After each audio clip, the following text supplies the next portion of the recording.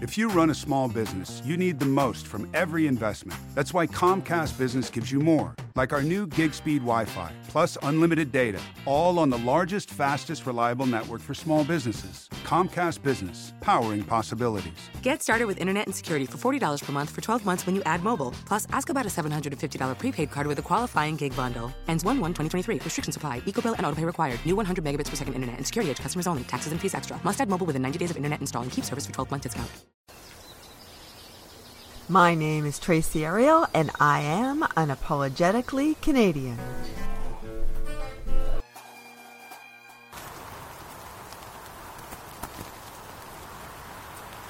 Hey, Tracy Ariel here, and this is my end of year farewell 2018, hello 2019 post. We're now well into the 21st century, and the hopes and dreams of our ancestors are well within reach or surpassed. We've created some problems they never even imagined, and so where do we go from here?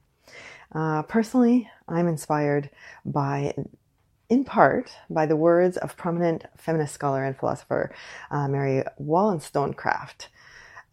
She lived in London between April 17th, 1759 and September 10th, 1797, and you may have heard of her daughter, Mary Shelley, who wrote Frankenstein.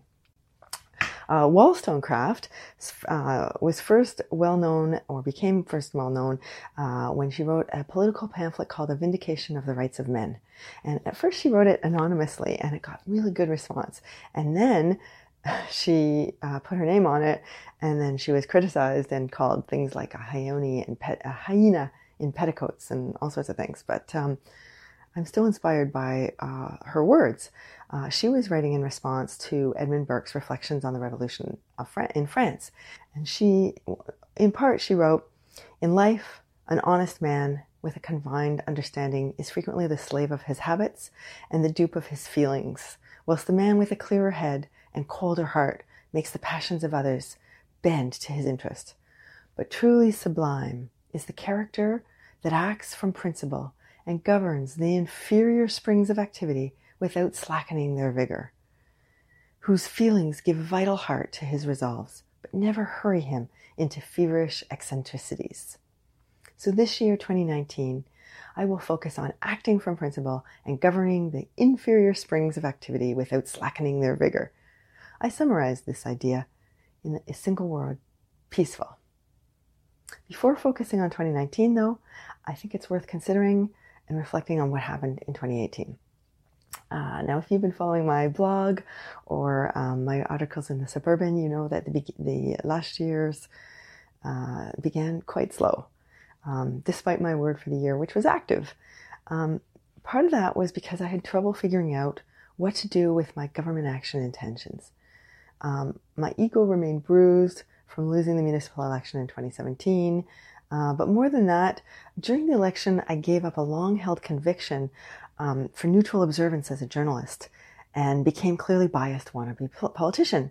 And I still haven't figured out what to do with that, because both personas enabled me to live within my passion for public service.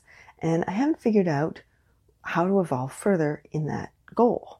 So in 2018, I simply avoided writing about municipal politics, and I didn't write much journalism at all, in fact, as you'll know. Now, that didn't mean that I didn't continue my local involvement. I continued writing. I even wrote for a lot of private clients, and in that area, I've been studying behavioral science and the collaborative economy and how people participate in a just democratic society. And some of this work will be published over the next 2 years. I'm really looking forward to sharing it with you. And I also continued speaking and teaching people how to write well in 2018, and I plan to continue a lot more of that in 2019. The earliest speaking gig took place in February, and along with 2 other members from Genealogy Ensemble, we spoke about how we took our family history research and turned it into a book called Beads in a Necklace. The group presentation was at the British Isles Family History Society of Greater Ottawa in a wonderful venue called The Chamber, which is part of Ben Franklin Place on Centre Point Drive in Ottawa. And afterwards, we also got to meet with the organization's writing group, and we received a really warm welcome there as well. And so I turned my portion of the presentation at that event into a free course called 4 Steps to Profile Your Ancestors. It takes 23 minutes to watch, and I'm going to put a link to it in the show notes. So if you go through it, let me know what you think. Also, I noticed that Befisco, the organization that we spoke with, is doing another wonderful presentation for family history writers on Saturday, January 12th this year. I can't go. Two sisters, Kristen Den Hartog and Tracy Kazabowski, will be speaking about how they combined their family history research into a book called The Cowkeeper's Wish. That takes place, it's open to the public, and it takes place on Saturday, January 12th from 10 until 11:30. And I'll put a link in the show notes in case you want to go. So that was February. Another really life-changing event took place on April 26th during the 70th anniversary of the Montreal Press Club. And that month we offered the Saudi Arabian blogger Raif Badawi our first ever Freedom Award. And it was such an honor to participate in that event and have dinner with his wife and his children, who now live in Sherbrooke. I'm very happy to say that a month later, on May 28th, the City of Montreal made Badawi an honorary citizen of the city. He already had been an honorary citizen of Sherbrooke, and in fact, that city holds a vigil every Friday at noon at Sherbrooke City Hall to bring back Badawi. And this coming Friday will be the 158th such event. So I cannot wait to welcome Badawi to Canada. The rest of the year mostly took up with activities with the Urban Abundance Solidarity Co-op, COES. We did our compost project, our farmers markets, our shared gardens, and our new member retail outlet at Verdun's Municipal Greenhouse. And our membership in that organization is growing, and we've extended our Wednesday farmers markets into the autumn, and now we'll probably, for 2019, we're planning to extend them into the spring as well. And that we're continuing our membership and our rental of space from Grand Potager, which is the OBNL that we co-founded. It's a nonprofit that's turned the Montreal Municipal Greenhouses into an urban agriculture resource center, and the year 2018 marked the first self-sustaining year of operations for the new organization. And in 2019, we'll be fundraising to replace the older production greenhouses, and that's just been a joy to be a part of. So I'm going to continue exploring how Canada can become self-sufficient, particularly when it comes to food through those two organizations. And I'm excited to say that the farmers markets and the compost projects and the member retail center will be continuing this year. I also have 2 additional projects planned. I'm going to add fresh fruit to the eggs that I had last year, and we're looking at creating a local food application online. So that's very exciting. And in similar news, the year 2018 also marked the beginning of my audio investigation of what it means to be Canadian. This presentation will be on that podcast. And during the year, I spoke to courageous, wonderful people working hard to make our country stronger and kinder while making sure that their own lives have meaning. And I hope you've been enjoying those interviews. I'm going to be continuing doing those in 2019. And I also plan to continue exploring the nature of truth.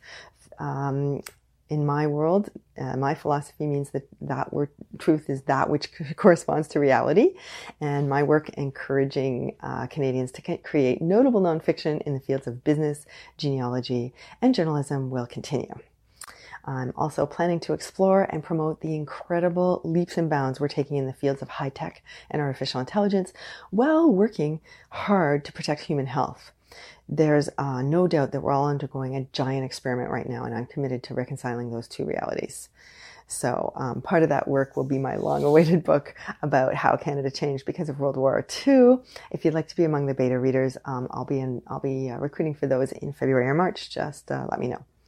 In the meantime, enjoy the beginning of what I hope will be a wonderful, productive year. For me, I'm particularly inspired by Thomas Paine's argument that each of us is born with equal rights and that the state must protect those rights while giving us the ability to keep control over its efforts through voting and other democratic innovations.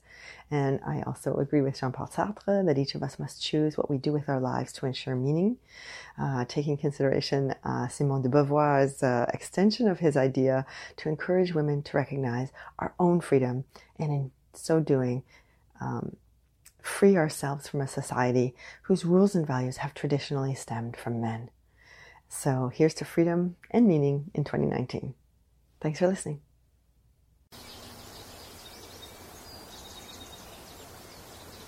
Thank you for listening to Unapologetically Canadian. This episode was brought to you by Notable Nonfiction. Notable Nonfiction teaches people to grow through their own ingenuity. Find out more at notablenonfiction.com.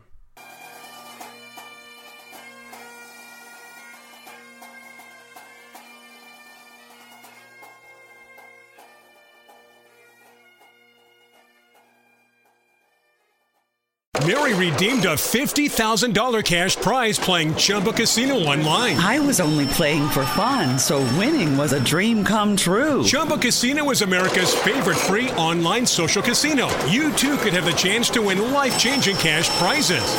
Absolutely anybody could be like Mary. Be like Mary. Log on to ChumbaCasino.com and play for free now. No purchase necessary. Void where prohibited by law. 18 plus terms and conditions apply. See website for details. The voice in the preceding commercial was not the actual voice of the winner.